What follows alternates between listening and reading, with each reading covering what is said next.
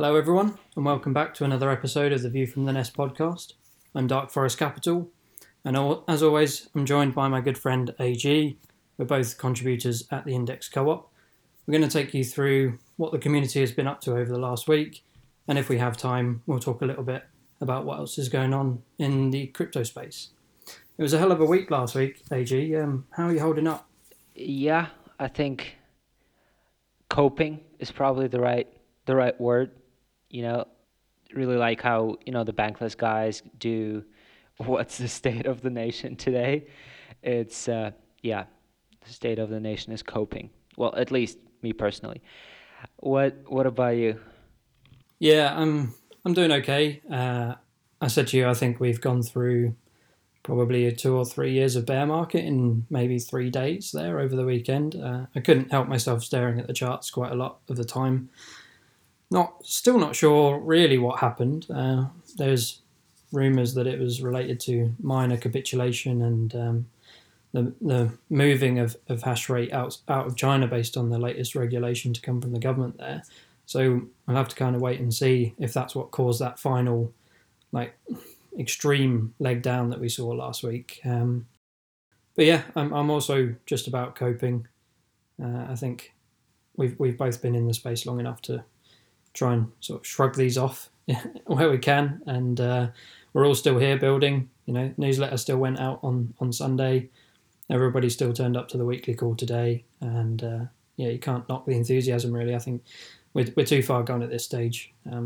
Everybody knows that this is the future of finance, so here we are, still building.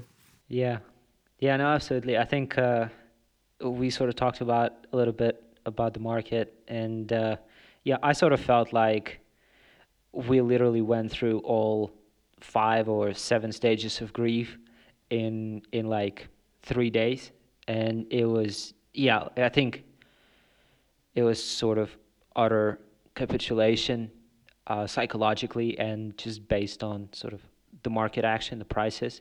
And I was looking at like prices from all-time high levels on, I want to say, Sunday morning, and like anywhere you look, it was at best 65% down, and at the worst, I think Badger was down like 90% at some point, and several other projects. So like basically, you were 65 or more all the way down to 90%, including the sort of the blue chips, right? Which was, I don't know, it was shocking to me to see that, right? Because nothing really happens. Like, I don't know, like sushi, I think, generated the most volume. Same with Uni. Sushi actually has value accrual to the token. So, same with a lot of other DeFi projects. It was bizarre. It's like you said, the 2 3 year bear market in less than a week. It was absolutely just shocking. Like the speed, um, and the ferocity of like the drop is just didn't make any sense. Yeah, well, I covered it on the first point in the newsletter this week and talked about how our products held up during that period. And I think they did their job. I think in terms of like the thematic indexes, DPI and MVI, obviously they didn't avoid huge drawdowns, but I mean MVI we were looking at about 42% down from the peak, I think, and constituents including like what I consider to be pretty decent projects like NFTX were down over 60%. So the index held up well. It did its job. It protected from like maximum losses basically, and DPI I believe did the same. I didn't realize Badger had gone down like 90%. That's absolutely incredible. But yeah, the idea of holding. I think it's the same with NFTX actually, if I'm not mistaken. Okay, yeah, I had a quick look on the chart and I saw it was just over 60% from the 24-hour period that I was looking at. But yeah, maybe it dropped even further.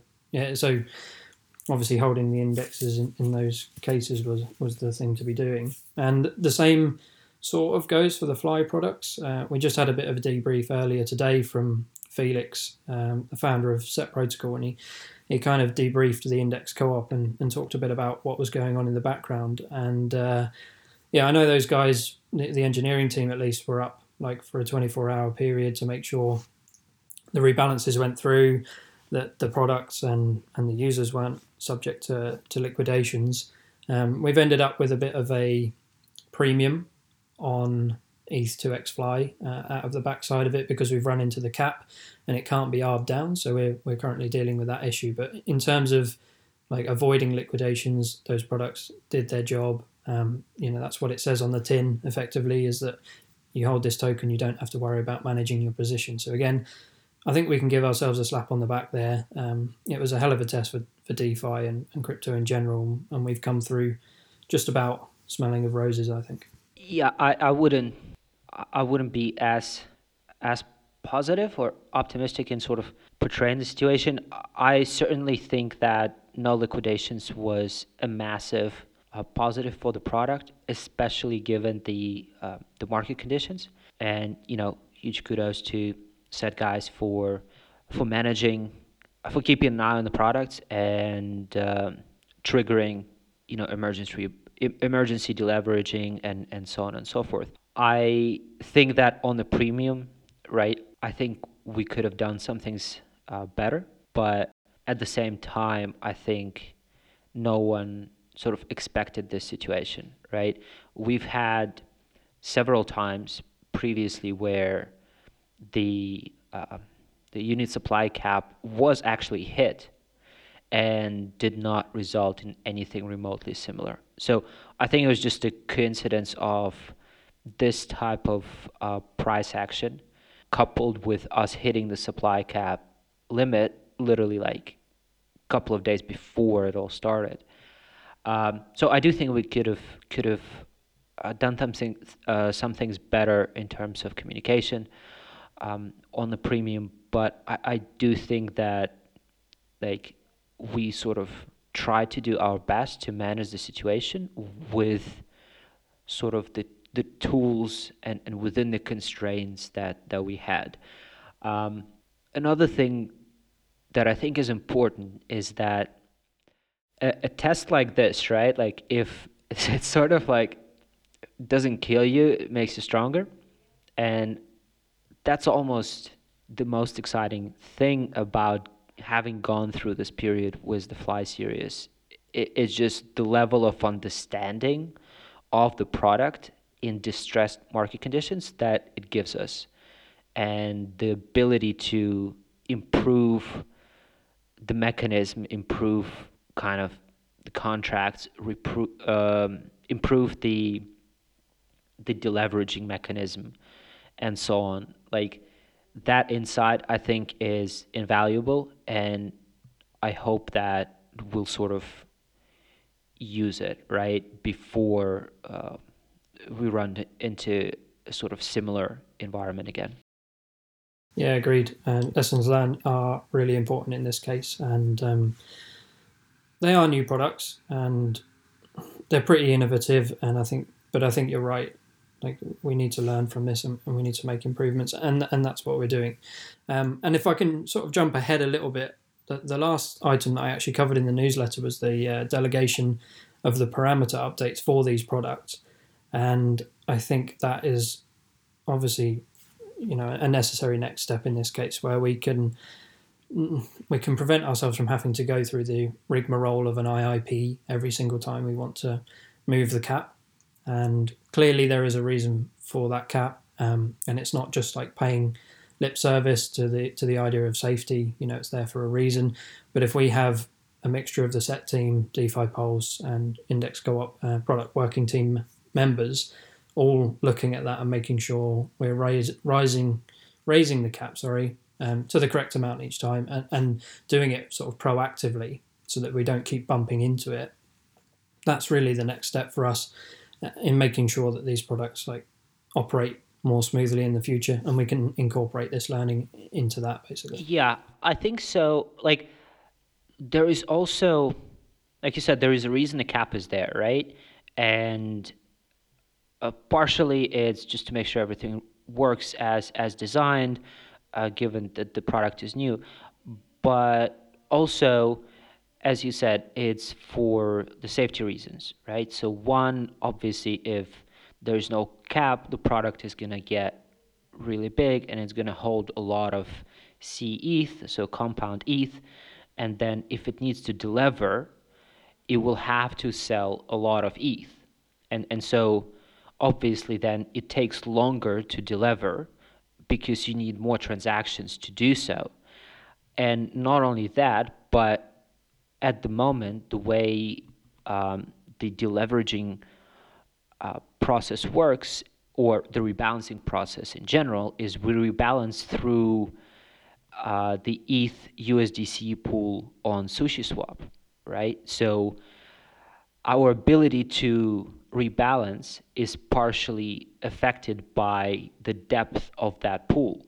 And if the product gets really big and we need to deliver, not only is it going to take a lot of transactions, but there's going to be a lot of selling of ETH going through this one pool on SushiSwap, which will have decent price impact as well.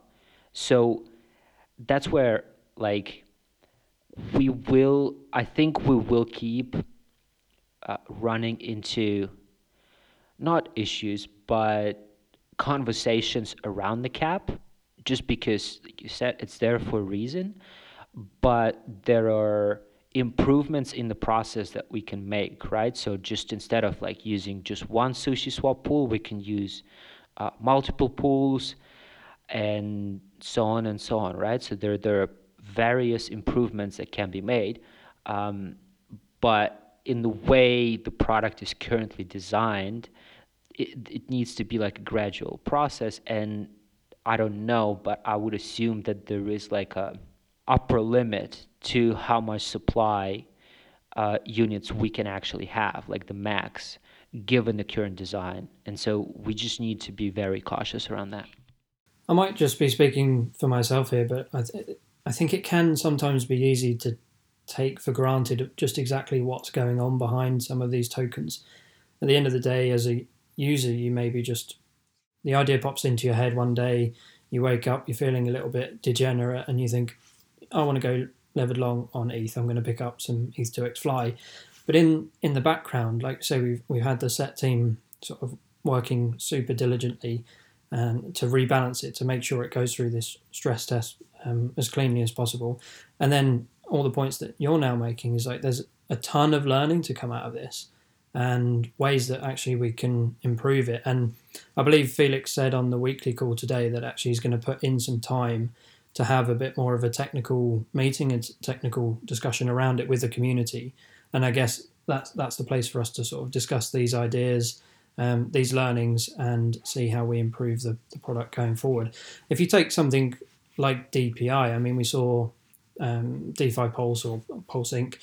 roll out an updated version of their methodology, and they've done that a couple of times now. And with something a lot simpler and much slower, that can be done very easily as we go along. Whereas here with the Fly product, obviously we've had a bit of a baptism of fire. The thing's only been live for 2 months, but already it's gone through this period of absolute volatility. And clearly there's a number of like learnings that we can implement quite quickly off the bat of that. As you rightly say, like it hasn't killed us, but it's going to make us stronger. And not ideal for some of the customers that have been affected by the premiums, and there's definitely some improvements we can make there around communications, and I believe there will be some updates going out around it to kind of explain what's going on and what has been going on. But again, like to expect all of this to be like smooth sailing when you understand exactly what's going on in the background, and the fact that it is a brand new product, and we are as a community and an engineering team still learning about it. I think we're certainly doing the best we can, and I know that we're going to move forward in the right direction on it. Yeah, no, absolutely. And it's like, it's just worth thinking through, like, why is there a premium, right? And in my mind, obviously there is a supply cap, but at one point I think the premium was above 50%. And to me, that simply signals the demand for the product. It's the same reason the GBTC traded, the Grayscale BTC Trust traded at premium for years, right? Like there's demand for the product. And I think part of the reason why we weren't maybe as proactive with raising the cap was that we just, we didn't think these sort of market conditions would happen, but we also underestimated the demand for leverage, especially during the period of volatility. And that's partially it's a good problem to have, right? Like you underestimate the demand for your product, but it's certainly a learning that, also just thinking in terms of like the governance process, the way it's currently constructed, it takes us like 4 days to actually raise the supply cap. And so it's almost like we should always try to raise it when we are like 100K units away from it, right? Because if you have 3 days of volatility, that 100K is going to get hit. And purely from the profitability perspective as well, we are missing out on that mint and redeem volume during the busiest period. So yeah, it's fascinating. Like there's so many learnings from it, and I think we're gonna sort of improve from here. And certainly, feeling pretty bad for those people who bought at significant premium that has now compressed to about 10%. That's kind of really unfortunate, and hopefully we can sort of avoid the situation in the future just based on what we learned here. Yeah, I mean, well, that being said, it's still nice to hear you look at things from the positive side for a change, AG. In terms of like, this obviously shows there's a lot of demand for that product. So yeah, well done for putting on your rose tinted glasses for a change. It's just for you. Yeah, it's much appreciated. All right, let's switch over then to more on the CeFi side of things, and something that could have easily been missed this week, which is the fact that we finally got DPI listed on KuCoin, which is classified in general like crypto lexicon as a tier 2 exchange, but it's pretty much like one of the premier Asian exchanges. I think Big Sky likened it to the Kraken of Asia, basically. So it's up there and it has decent trade volumes. We haven't seen that translate to DPI yet. So again, on our list of things to do as a community, I think is get the word out there to the eastern side of the world, basically the eastern markets, that DPI exists, what it does, why you might want to hold it. I mean, even through all that volatility we saw when I checked on Sunday, only about 17K of volume, and that's in dollars, sorry, $17,000 of volume, whereas Aave was up at like nearly $13 million. Comp Synthetics, like a few others, were well north of $2 million. So there's some work to be done there. It has only just launched. Once again, we did launch into like absolute chaos, as we like to sometimes do with our products. But yeah, this one may have flown under the radar for some people. So wanted to raise that DPI is out there on a centralized exchange now. Yeah, if you said that in Chinese, it might have had a better impact. I think it's an education problem. I think if you look at the analytics from our website, for example, our main markets are US, UK, and parts of Europe, India a little bit, and that's it. So it doesn't surprise me that there's no volume on KuCoin, and that's sort of the next step for us is to sort of start educating that a geographic market, and perhaps sort of another step is to try to get listed on either US or European exchange as sort of our next target. I'm not entirely up to date on the exchange listing strategy, but I'm sure the guys are kind of on top of it. Yeah, okay, here goes. I don't know if we have any Chinese listeners, but if we do, you can write in and correct me on this. But I believe in Chinese it would be something like DPI Shinzai Beiliru KuCoin, which means DPI is now listed on KuCoin. So yeah, correct me if that's wrong. AG, I'm not sure if you can tell like on my Chinese pronunciation there, but Might have been a little bit off, but I think I've nailed it. That's awesome. Yeah, I'm happy we got it out there. It's been a long time coming on this one, and I know Big Sky is obviously like just very distracted with all of the strategic sales stuff that he had going on in the background. So it's probably a real like weight off of his shoulders just to get this one out there, get it listed, and yeah, now we just need to turn up the volume on it and try and get people trading it and see how we go from there. For me, it's going to be quite interesting to see if we can actually influence those volumes, or if it's just the fact that DPI is not really an attractive product to trade. Certainly when I joined the index co-op, I was thinking of the reason that an index product is going to be really big in crypto is because I have a lot of friends who have bought stuff on Binance and then just let it sit in Binance for like 2 years. And I figured that if we could have index products centrally listed, then those kind of people can just buy it and it does the work in the background, and you come back to it in 2 years and it's still holding the top assets for you. So maybe trading volume is not really that important, and we just need to look at, are people sort of picking it up on an exchange because it's a cheaper way of doing it than trying to pick it up in the midst of like 1800 Gwei gas prices on Ethereum. So yeah, I don't think it's as straightforward as like we just list it and we expect there to be loads of volume and then job done. I think there's definitely some tunables here, and we can learn and tweak as we go, and use what we learn from KuCoin to inform any like future listings that we're going to be targeting. Yeah, we should start tracking DPI on exchanges, which sort of like gives us that what the people are holding on exchanges, sort of what you were talking about. From the perspective of kind of retail users buying, right? There are two, like you want an easy enough experience, you want low friction, and you also want cheap fees. And it's interesting because I feel like with mobile wallets, you actually get a very low friction because it's super easy to buy.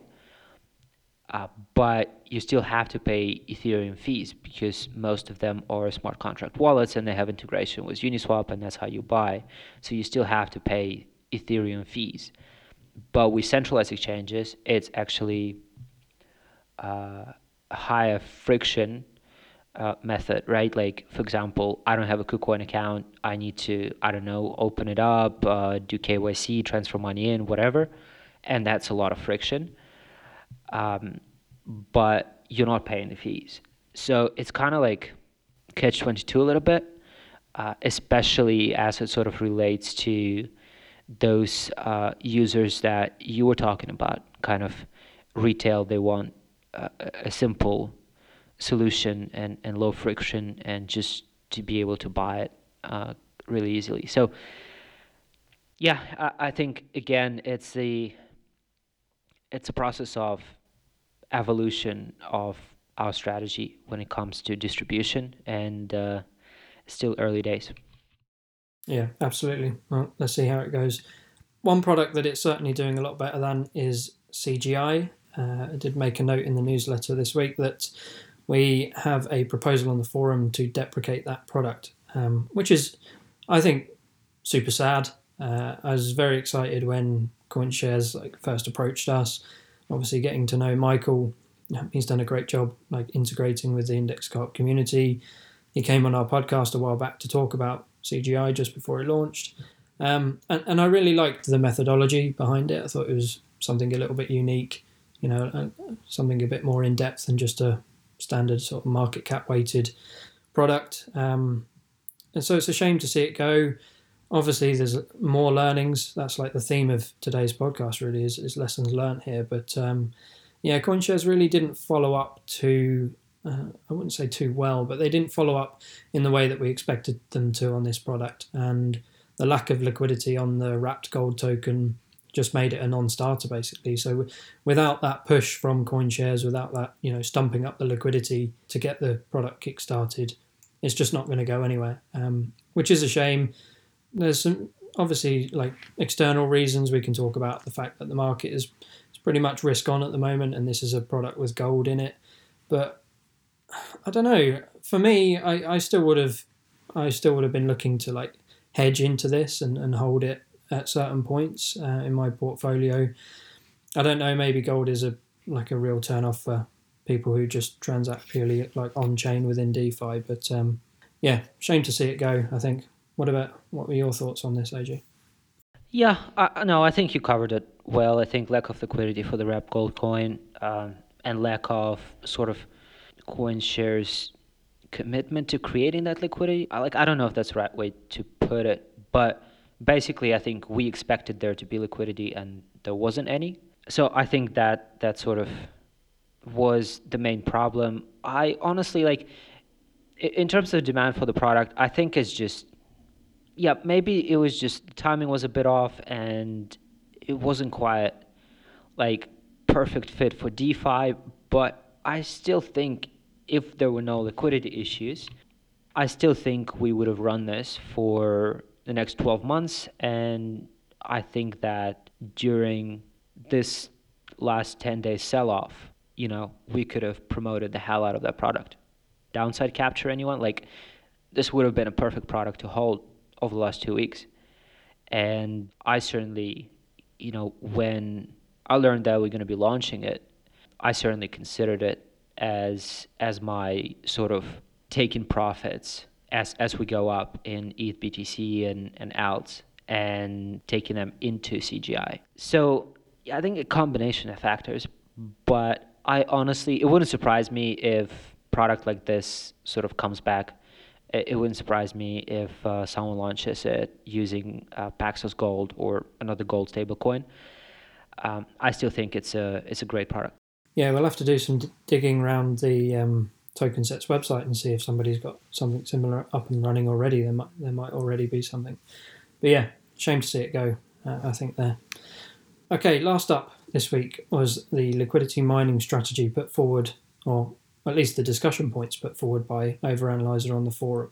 I want to hand this one over to you pretty quickly, AG, because I think you had some really good points and you did a great job of drawing everybody's attention to V3, because actually reading through the original post and the subsequent discussion before you jumped in, it seemed like everybody kind of glossed over the fact that it existed. But obviously it's revolutionary in terms of like slippage, trading, like position sizing, whatever.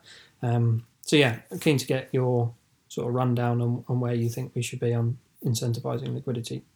Yeah. So my take on this is that UniV3 is a paradigm shift when it comes to liquidity incentives, right? If you think about liquidity and why we need liquidity in the first place, right? It's a customer experience problem, right? We want our customers to be able to buy our product in the size that they want with minimum slippage, right? That's what liquidity is there for. Like, liquidity itself is not really a product unless we start seeing the LP token as like a better product than the original token.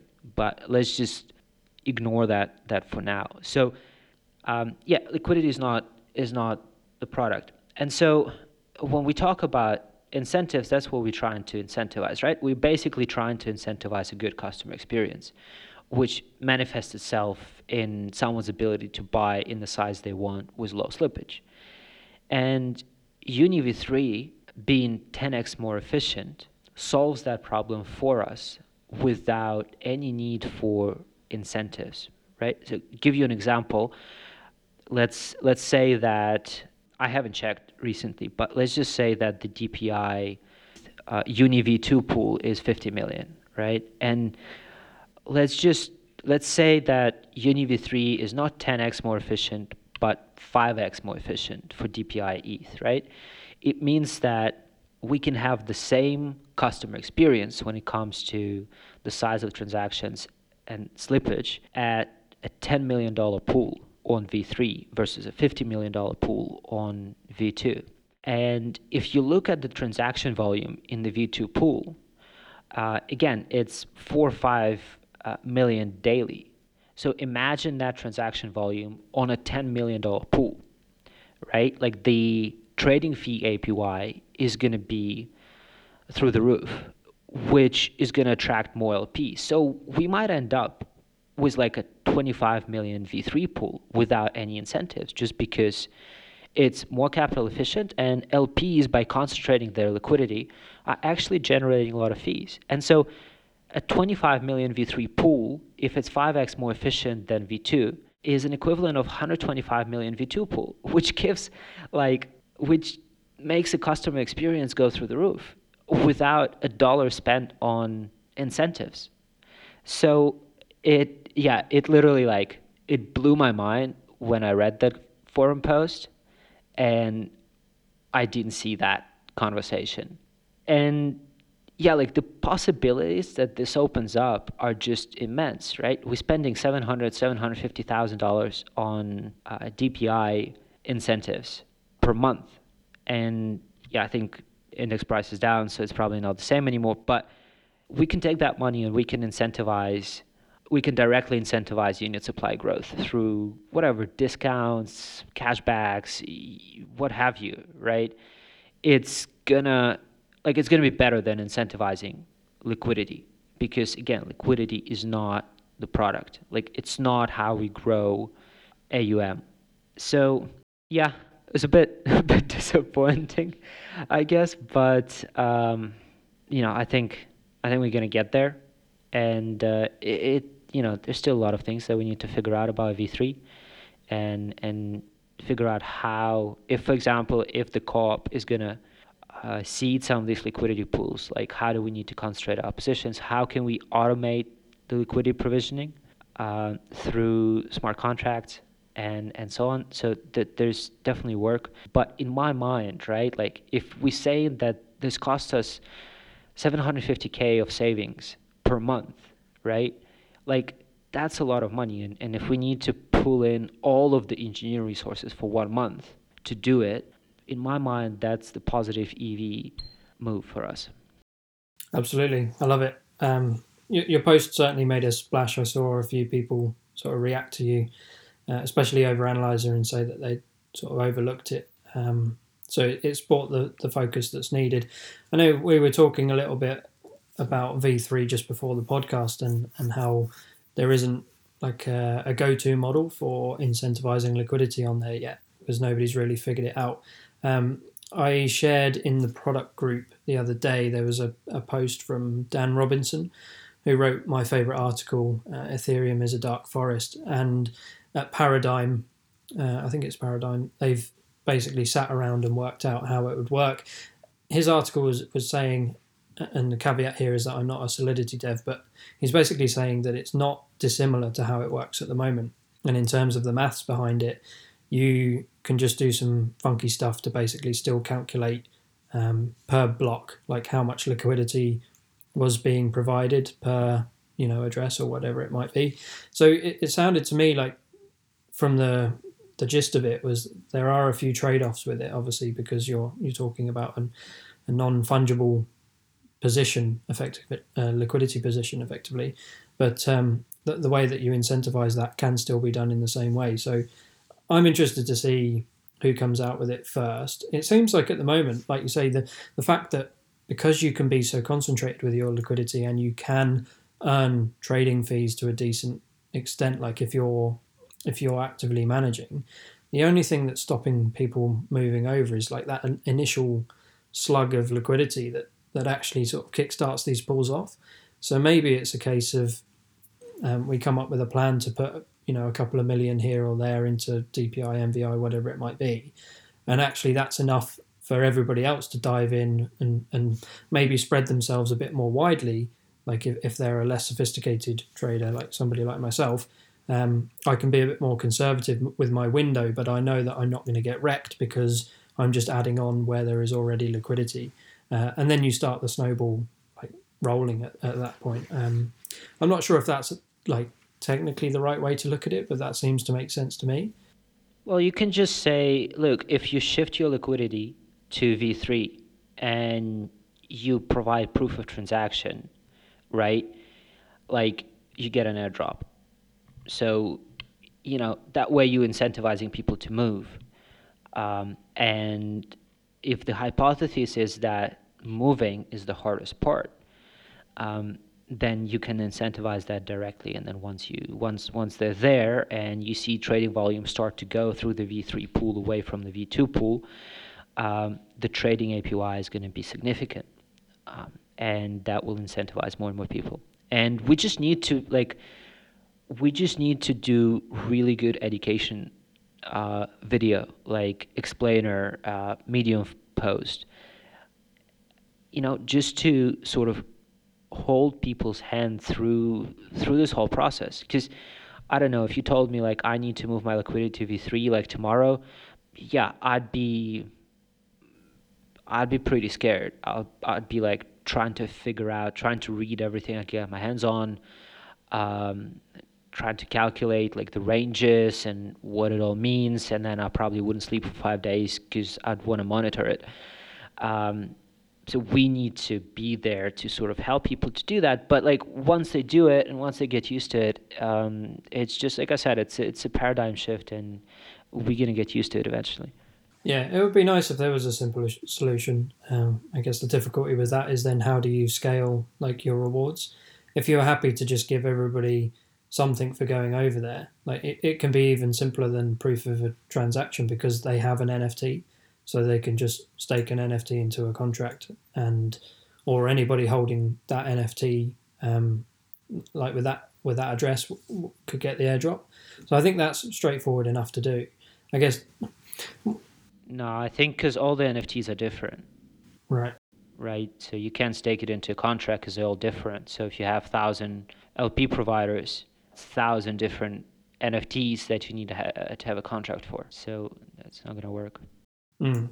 So then the same thing is true for the transactions. You can't, like, how do you reward somebody who's put one index or one DPI in versus 100 DPI? Anyway, the point I was going to make is that projects like X Token are looking at starting off with like a managed token or a managed position that you can hold.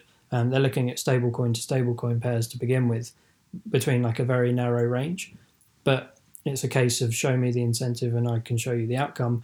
Like if there's incentive in terms of earning your trading fees and having a position that yields you the maximum amount, then there's going to be solutions for it. So yeah, I don't know how far away those things are, but certainly X Token was supposed to be launching like next month, I think, with their ULP, UXLP, whatever it's called, token. So there are going to be automated solutions for simpletons like myself.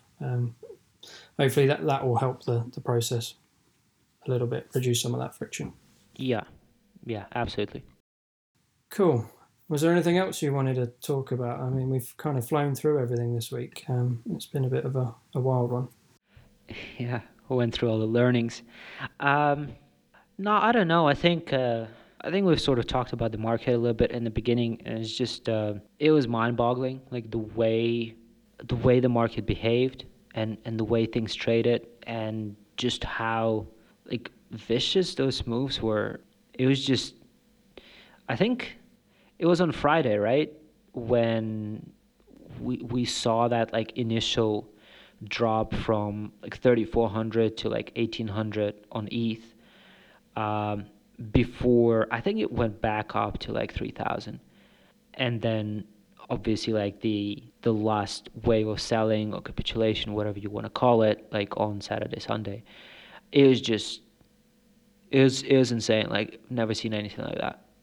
Yeah, it was Friday because that's when I got liquidated on DYDX trying to catch the knife, which I'm sure you'll love hearing about. But yeah, I remember it dropped to like 2,500, settled for a few minutes, and I thought, okay, this looks pretty good.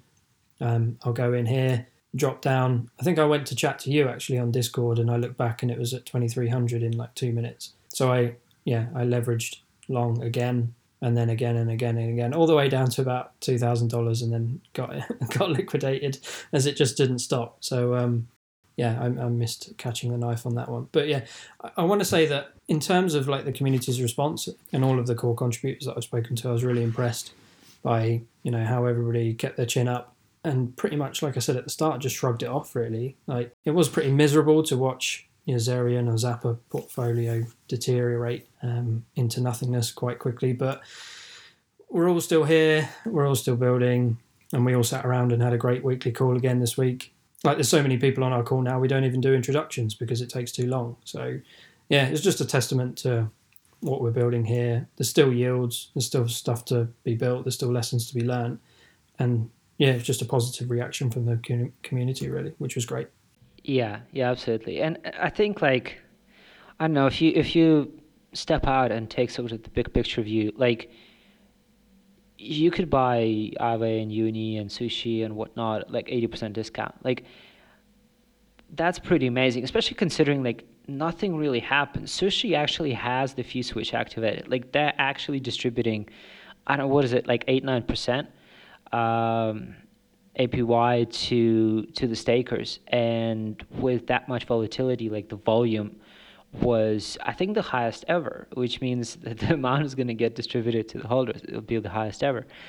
Um, it's just mind-boggling. And I remember how you and I were talking about how all of our income is in crypto, right? Like we don't actually have any fiat denominated like um, income, so it's really hard to like um, yeah, to like have fiat to buy the dips, just because you just don't get that, bi-weekly or monthly paycheck in dollars or pounds or euros or whatever. And it's certainly like it's the first time that I'm in that position going through such a large dip. And like I literally took advantage of gas prices that were like 30 or 40 gwei, and I just rotated out of a ton of alts into like tokens that I had a lot of conviction in. And I think this is literally like the first time in 6 to 8 months maybe where literally majority of my positions, like 90% of my positions, I have sort of very strong conviction in. So it's been kind of a very interesting experience going through the bull market, and you kind of like don't have too much time to research new stuff, and then you kind of go into some positions where you have like a decent idea of what's going on, but not so great, and so your conviction is not quite there. Um, and then just like rebalancing for me, like rebalancing into the tokens where I do have really high conviction, it just actually made me feel so much better about my portfolio just from like uh, level of confidence perspective. So it's been quite interesting. I'm with you on that. My highest conviction bet is actually index, and I think the alpha that you get just by working in the co-op community, like you can't. No amount of research will do that. You've just got to get stuck in, see the new people arriving, see the new initiatives that we're driving. The product pipeline, all of that stuff. So I picked up a bag of index somewhere around the $24 mark, which I think is a pretty good place to go in. I'm really happy with that. And actually, I think what we're doing by contributing to the index co-op and being rewarded monthly is kind of like a version of buying the dip, because when the price drops, you get more index tokens because it's calculated in US dollar value. So we're kind of in a roundabout way sort of buying the index dip as we go along, which is, for me, is great. I love index, trying to stack as many tokens as I can because I really think what we're doing here is great. So yeah, I don't mess around in the alts that you recommend to me. Not anymore. I got burnt too many times. Yeah, I mean, I could say sort of the same for you No. with your Ohm, which is literally the worst investment I've ever made. So I think we're about equal on that. All right, we'll call it quits going forward then. On recommending shitty investments to each other. And on that note, this isn't financial advice, but thank you for tuning in, everybody, once again for another week. And yeah, we'll wrap it up there and catch you again next week. Absolutely. Yeah, if you guys want to kind of tell us which shitty investment you recommended to your friends. Drop it in the comments, or message us on Twitter and so on. Anyway, thanks, Paul. Cool. Another one in the bag.